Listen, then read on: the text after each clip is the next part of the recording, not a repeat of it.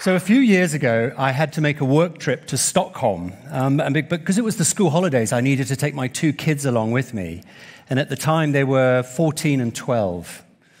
Anyway, my local colleagues, needless to say, were really very supportive.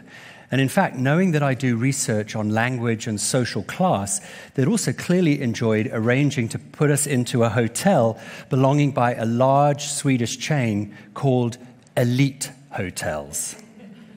So on the day that we arrived, we checked in and then we made our way straight up to our room. But as soon as we crossed the threshold, my oldest son declared with genuine frustration, "But this isn't elite." And I was a little bit surprised, but also kind of really curious to know exactly what he meant. So I sort of pressed him, and he quickly explained to me that the room was just not big enough to be elite. So in that moment, I realized that my son had already learned 2 really important lessons about everyday language. First, that words are very influential, but their meaning can often be slippery. And second, that the language of superiority and comparison can lead to disappointment. But it's tough. Nowadays, we're bombarded with messages about excellence, distinction, and success. And we hear voices telling us you should be a top student, or a winner, or a leader, or preferably all 3. And it's this that's started me to think a little bit more about what's going on here. How do we manage this? Because all of this leads to a profound sense of what the philosopher Alain de Botton has called status anxiety. And for me, this is a kind of anxiety that arises through our constant worry about not being good enough, or always needing to be someone better, or to have something better. But the reality is this: not everyone can be a top student, not everyone can be a winner, and not everyone can be a leader. By the simple law of averages, most of us have to live a life more ordinary. Well, it's for this reason that I've started to rethink, or perhaps even reclaim, the notion of mediocrity. Yeah? And I've even been challenging myself to consider the possibility of embracing mediocrity. Now, obviously, I understand that mediocrity has a bad reputation, right? With sort of connotations like average quality or not very good. Yeah? But the sociolinguist in me insists on digging just a little bit deeper, maybe listening to some of the word's origins and unearthing some of its other meaning potentials. In actual fact, the word mediocre has its roots in the Indo-European medial, meaning middle.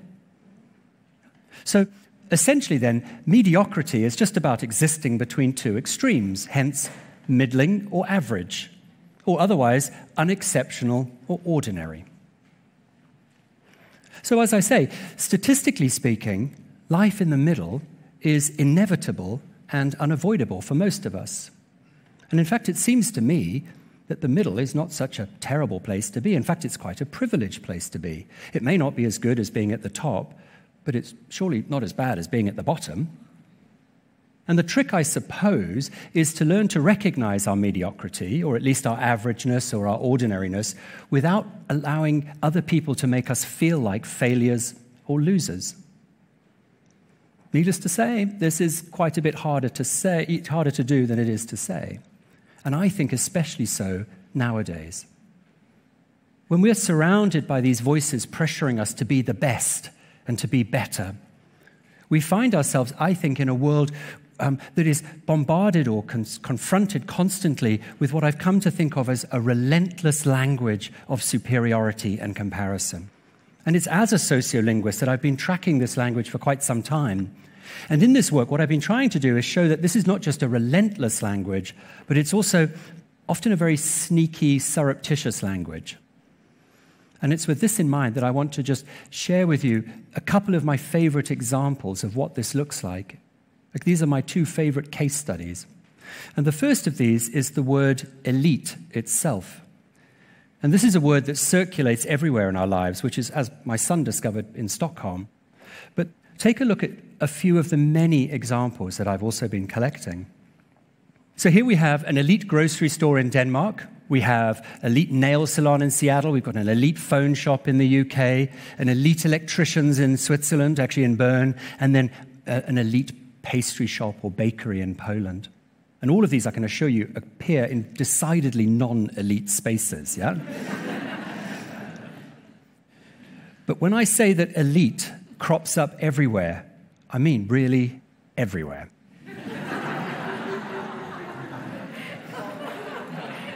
I promise that after this talk, you are going to start noticing elite everywhere too. Right? And I've never been quite sure what we're supposed to think when we're being told that our pickles are elite or our tissues. Yeah? What exactly, I wonder, does an elite condom offer? Yeah? And I don't know about you, but it's going to take a lot more than the word elite to convince me that a urinal is in any way prestigious. But the use of the word elite like this is a very, very common language game nowadays. We see this word attached to all sorts of goods and services, kind of meaning everything and nothing at the same time. And in some ways, I suppose it's all perfectly harmless, a bit playful even.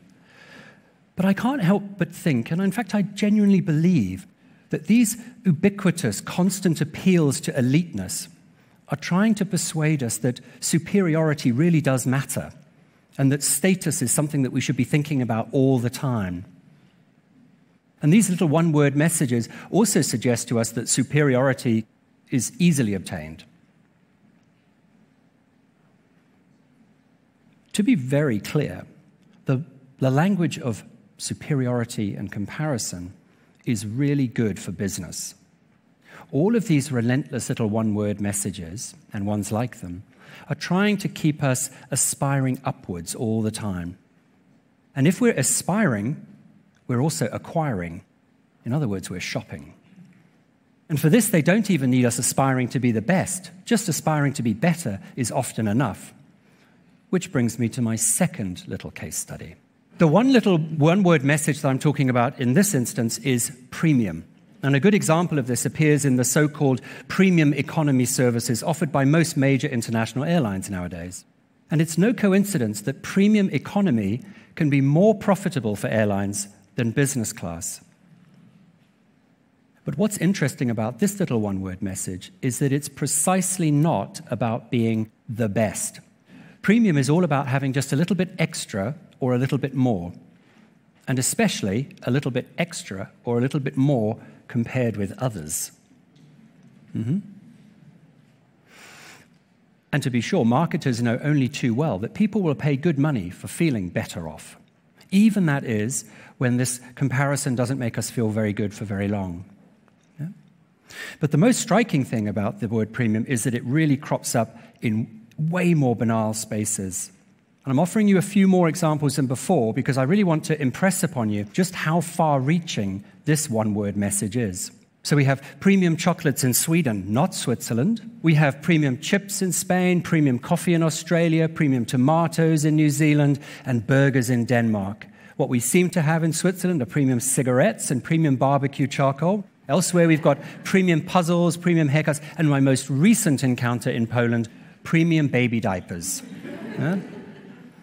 Again, premium is just about having a little bit more or a little bit extra compared with others. And as I say, these comparisons are usually built on illusions.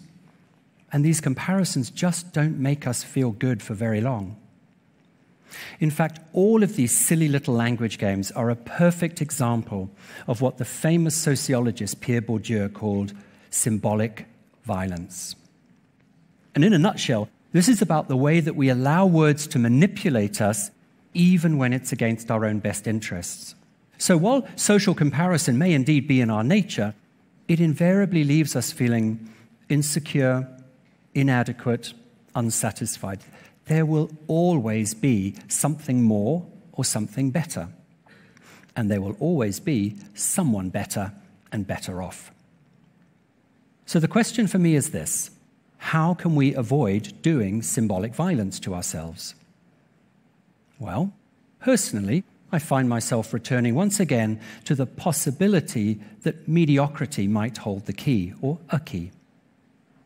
Now, I understand that embracing mediocrity might feel just a little bit extreme or uncomfortable for some people, which I think is fair enough. But the point is really just about coming to terms with the inevitability of our averageness, and maybe coming to finding a way to find the value and perhaps the privilege in being unexceptional. And for this, we've got to keep reminding ourselves that it really is okay not to be the best, and it's certainly okay not to always want to be someone better or to have something better. But I think that nowadays, especially when we are surrounded by this relentless language of superiority and comparison, it takes determination, and it also takes real courage to be ordinary. Thank you.